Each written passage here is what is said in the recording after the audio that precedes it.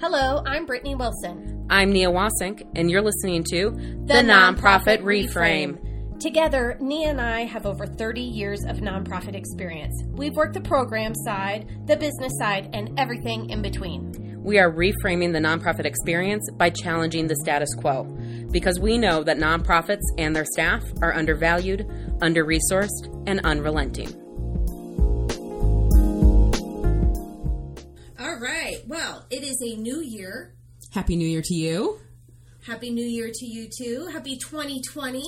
What a year it's going to be. So much fun. 2019 is behind us. That means 2019's budget is behind us. Woo woo! If you are on a calendar budget year, calendar fiscal year, then this new year also means a new budget for you. New year, new budget. Great time to be alive. So let's talk budgets. Oh gosh, budgets. I feel like this is one of those things where nobody really teaches you how to do it, and yet everybody in nonprofit is expected to know how to do it and do it well. And most people don't. And it becomes such an infuriating process. Well, it informs your whole year. So it's something that you create that then impacts all your decisions that you make throughout the year. So, I mean, it's really important. Mm-hmm. And it's not always an exact science. Mm-hmm. And sometimes I believe it's not created with all the people in the room that should be there. Oh, absolutely. Well, let's start at the top. If you're looking at your budget, that's the revenue side. Brittany, as a fundraiser, I'm sure you've got some feelings about that part of the budget. I do.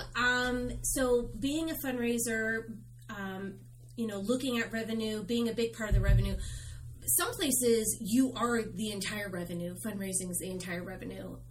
But other places that I've worked, we've had different revenue line items that come in, like program fees, mm-hmm. that sort of thing. But I will say that, one of the places that I used to work at, the way we put our budgets together was so much fun. I would sit down and I would do the revenue side of things, and I would always, my first draft would be ultra conservative. I always joke that the only area in my life that I'm really conservative is when it comes to budgeting in my professional life. Making your goals for next year. Yeah, nobody ever looks at me and says, oh, Brittany, she's the conservative one. Don't listen to her anywhere else except for in nonprofit work when it comes to budgets. So I find that really fascinating. But I am. So I create a conservative budget, and then the program side, along with the CEO or the ED, would create the expenses. They would kind of create their dream expense budget, and then we would come together and have an unveiling. I like to think about it like, what was that show? Survivor? Where you all put your names in and then they slowly unveil who's going to leave at the end through this big ceremony. Exactly. I mean, so it's tiki torches, the whole nine. I show you my number, you show me yours, and then let's see how vast the difference is between the two. And it was usually quite large. The difference could be hundreds of thousands of dollars. And so then it was back to the drawing board for draft number 2, where, okay, I'll add in a little padding in places that I knew we could probably stretch and do more. But for the first round, I didn't want to show that card, because you don't want to show all your cards at once. Because then they're going to say, oh, well, then we can add more. Because they're always going to ask you to add more. Of course. Always. Because they always want to do more. Because they always want to do more. Exactly. And so then we try to do back and forth until we can finally come to a number that we can both agree on. How have you done them in the past? Well, it's interesting. So I've been on all sides of this. I've been the fundraiser in the room trying to make my revenue projections. I've been the ED overseeing all of it, which is interesting. When I was with this small organization, I didn't have a program director and a development director and all those folks to go to. So my team and I would have an annual planning session. What are we going to be doing next year? What kind of programmatic changes are we expecting? Where do we need additional investment? And then I would massage the numbers myself, which is much less fun than your way. It's just me in my office trying not to cry, thinking about how we're going to get through next year. Feeling the full weight of responsibility on your shoulders. Oh my gosh. And be like, well, maybe we can get an extra pizza party out over here if I just get one more donor over there. Yeah. It's a stressful process, I think, across the board. And I think in your situation, in the scenario you're describing, I think it's especially difficult because you often end up with programmatic staff who don't fully understand the fundraising side. Yeah. I mean, how many times has somebody come to you, even external to the organization, and said, well, can't you just fundraise for that? As if, like, Can't you just get a grant for that?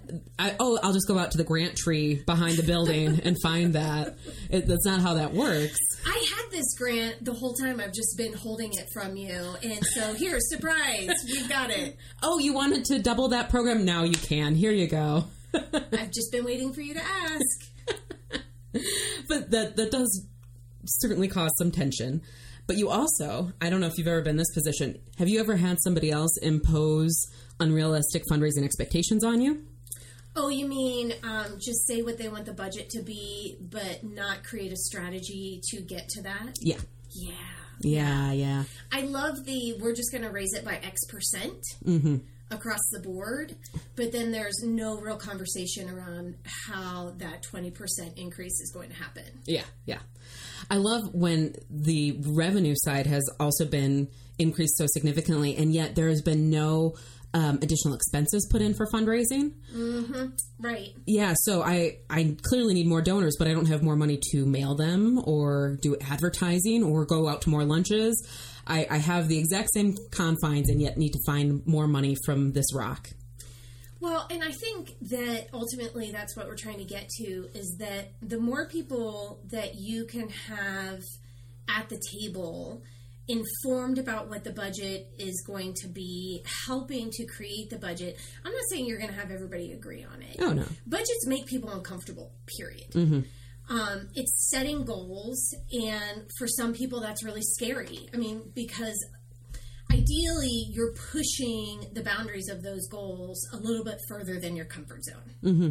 So you could create a budget that is just comfortable, that's status quo, maybe it's flat to the year before. But ideally, you want to be growing every year, so you're pushing different revenue channels, hoping that you're going to get it. But it's really an art of recognizing that each revenue channel has its own level of volatility. And different things can impact that, right? So you have grants. Let's say you get federal grants. Let's say you get a lot of federal grants, and all of a sudden that money is cut at a federal level. That's out of your control. Mm-hmm. And now you're not getting as much money from that. So how are you going to make it up? So you need to make sure that your revenue streams are diversified. And so that when one of them takes a hit, hopefully it's not that big of a hit, but if it takes a hit, there's another one that can maybe help buoy up, so that ultimately you get to that number at the end of the year. Mm-hmm. Well, and I think that kind of, I'd say, philosophy around budgeting is what I ascribe to as well. Like, you have that year-end number. This is how much revenue we need. Our expenses need to be below this. And exactly how we get to those numbers is going to change throughout the year. Absolutely. To expect a nonprofit to be exactly as anticipated for the next 12 months is entirely ridiculous. No, and where that'll bite you in the ass is if you're re-budgeting halfway through the year. Not reforecasting, rebudgeting? Rebudgeting. Oh my gosh.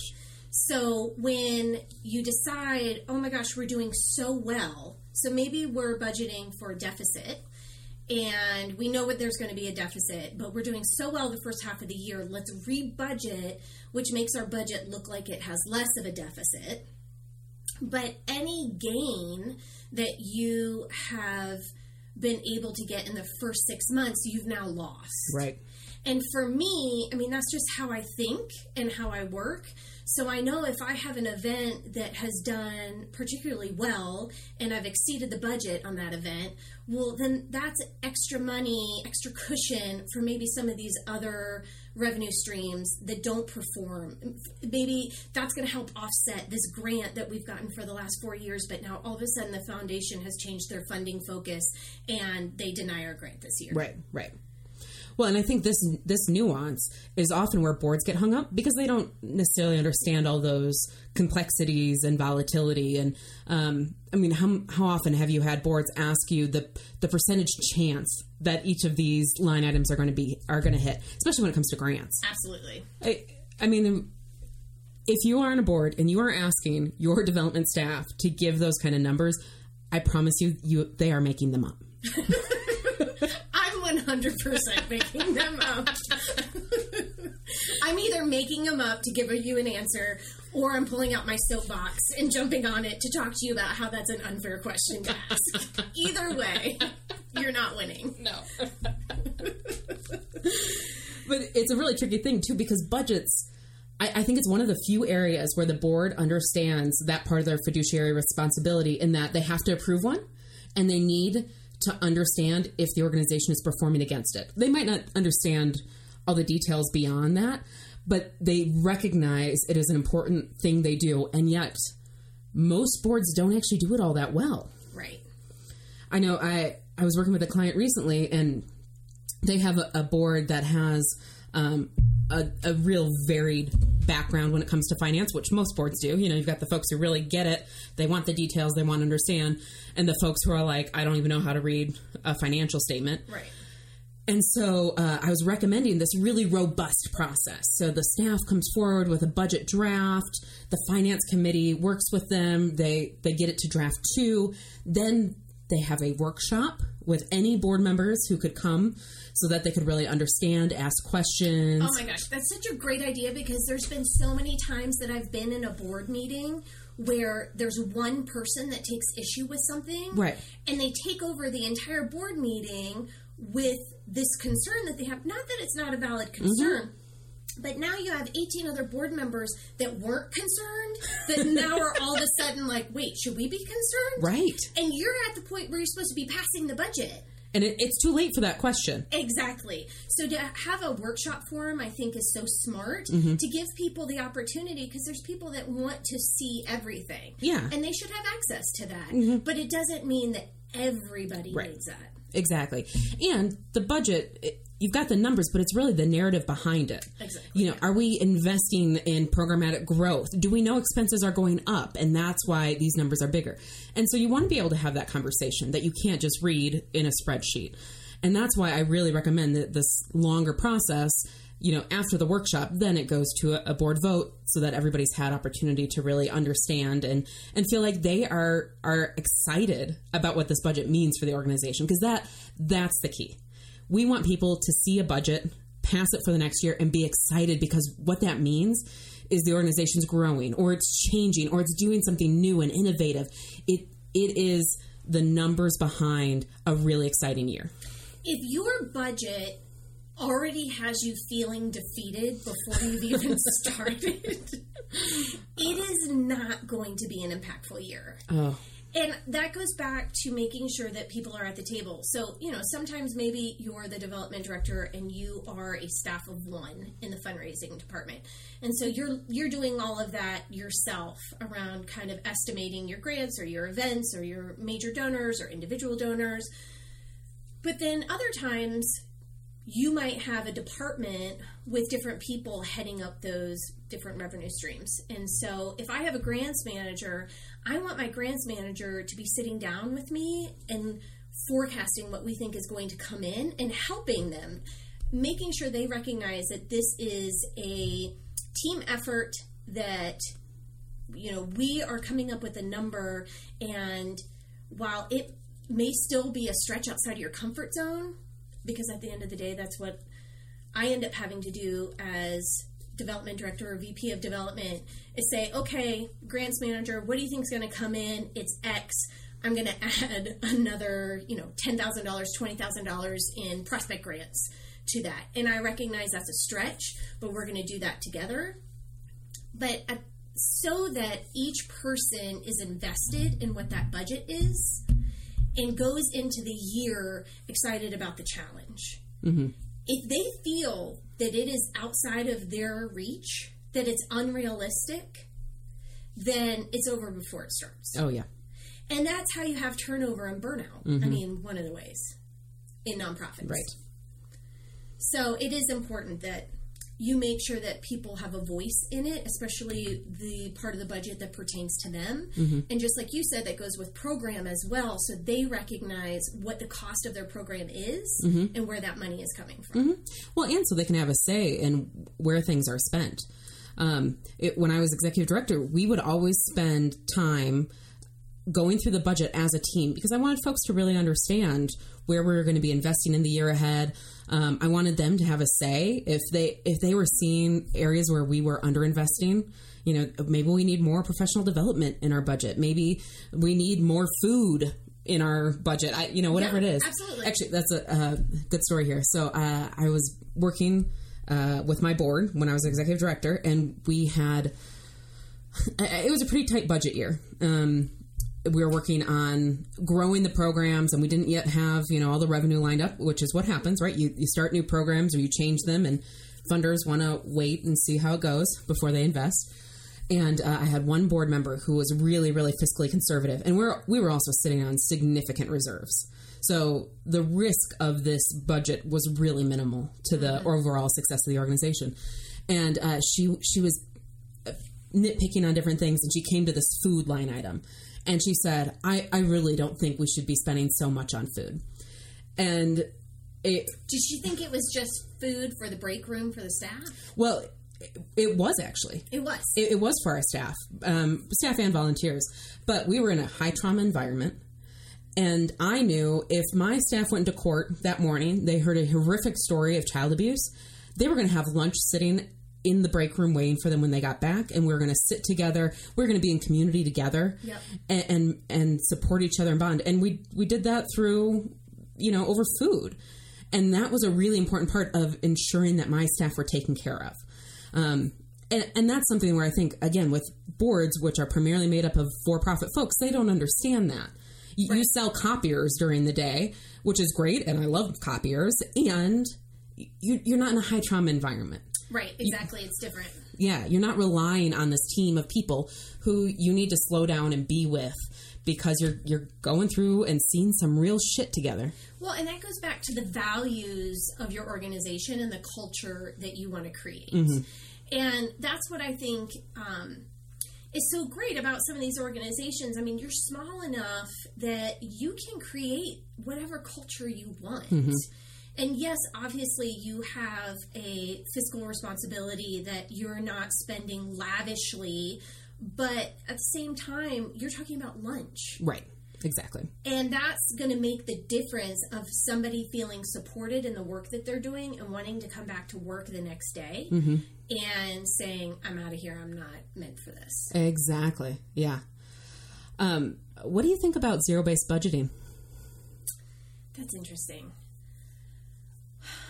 Well, actually, while Brittany thinks of the response, I should say, for those of you who aren't familiar, what is really common in nonprofits and has become this expectation from a lot of funders especially is that the revenue and the expenses in your budget will net zero. So you are not making an actual profit at the end of the year. Well, I think it's unrealistic. I think we fake the numbers to make it look like it's a zero-based budget when it's not. I'm sorry, but I do. And or we set unrealistic expectations. And I think it also just sells the organization short from a business standpoint. Yeah. Can you imagine any for-profit company saying, we're not going to make any money this year. We're not going to be able to do any infrastructure investment in the future, anything like that. All we have are the next 12 months. But the reason that we're doing it is for funders. Yeah, of course. The reason we're doing it is because allegedly that's what foundations and grantors want to see. And so we don't want to submit a budget to funders that says any different. Well, I think the issue is that the narrative around that has been, if we show that we're going to make a profit, I'm basically saying to a funder, your money is going into our savings account. When what we're actually saying is you are part of what's going to ensure that the future of the organization is sustainable, which is an issue in and of itself. We will, I promise, have an entire episode around what sustainability means or doesn't mean because it's not even real. But anyway, for now, the thought that you as a funder, whether you're a an individual donor, a foundation, whatever, you only care about the next 12 months is ridiculous. You really should care that this organization is going to have money in their savings account to cover payroll when a grant gets behind in the mail. Yeah. Right? Like it's a bigger picture conversation. Well, and it's such a catch-22, right? I mean, we could do a whole episode about how we try to placate funders and play to funders so that we get their funding. Because what if you're not going to have a balanced budget? What if you're showing a deficit? What if you need their money so you're not in a deficit? Yeah. But if they see that you don't have a zero-based budget, then all of a sudden you're unstable. Right. And I know we're going to talk about the overhead myth in a future episode, like next week, but this all plays into it too, right? Like the way that we massage the numbers to make it sound palatable for others, when at the end of the day, what we should say is, this is how much money we need to get the work done. The work that our community desperately fucking needs. So if you want to join us, come along. Well, and not only that, it's like, this is the money that we need to get the work done at status quo right now. And then this is the money we need to actually do the real work that we want to do beyond that. Mm-hmm. So we all want to grow, right? We all want to grow our programming, and in order to do that, we need people to invest in the growth. Right. Absolutely. Hashtag invest in the growth. Brittany has now become our hashtag generator each episode. I love it. All right. So what are our key takeaways from budgeting? Well, I think for the board, I'll say make sure that you provide a robust enough process that people can engage and understand the budget, and also that it gets passed on time. I often say in trainings to board members, be better than Congress. Pass the budget before the end of the fiscal year. It's absolutely ridiculous. I actually have a number of clients right now going into January without an approved budget because they didn't provide enough time for people to understand the numbers. And I'll also say to board members, there is a level of trust in budgeting. You have to trust your chief executive, and you want to ensure that they are equipped with what they need to be successful. Well, it does go back to, though, the need for more board training. Oh, my gosh, yes. Because you bring up such a great point of, so you're out selling copiers. I don't know why that's our example, but let's just stay with it. And you don't manage a budget of your own. Mm-hmm. And then you decide that you're going to join a board for a nonprofit organization, and you're handed a balance sheet and a P&L, and you have no idea what you're looking at. Yeah. So I do think that there is this unrealistic expectation that because you're serving on a board of directors that you understand the nuances. And you don't need to be a finance maven. Mm-mm. You just need to have a general understanding so you know what questions to be asked. Exactly, yeah. And so I do think that it's imperative that as nonprofit organizations, we are providing our boards with those training opportunities, whether it's happening in-house or through an external service. Mm-hmm. Yep. I would also say a takeaway is that if you are a nonprofit staff member and you're listening to this and you're going into the new year and you feel defeated before you even started because of your budget that was set for you without your input, to be bold and have that conversation and to talk to your supervisor about it and ask if you can be part of the process next year. Just send them our podcast, have them get really mad at us, but then maybe it'll change. Exactly. Just a little passive-aggressive note that says, listen to episode 3. And we'll send you a sticker. Well, whatever your budgets are, whether you're just starting a new one or you're partway through a current one, we wish you the best of luck in 2020. We know that at the end of the day, everybody just wants to be successful. And that's where the tension in budgeting comes about. And what a great reason, right? Because we all want to do really great in our jobs and for our missions. And so Brittany and I wish you the very, very best in the year ahead. We'll see you next time.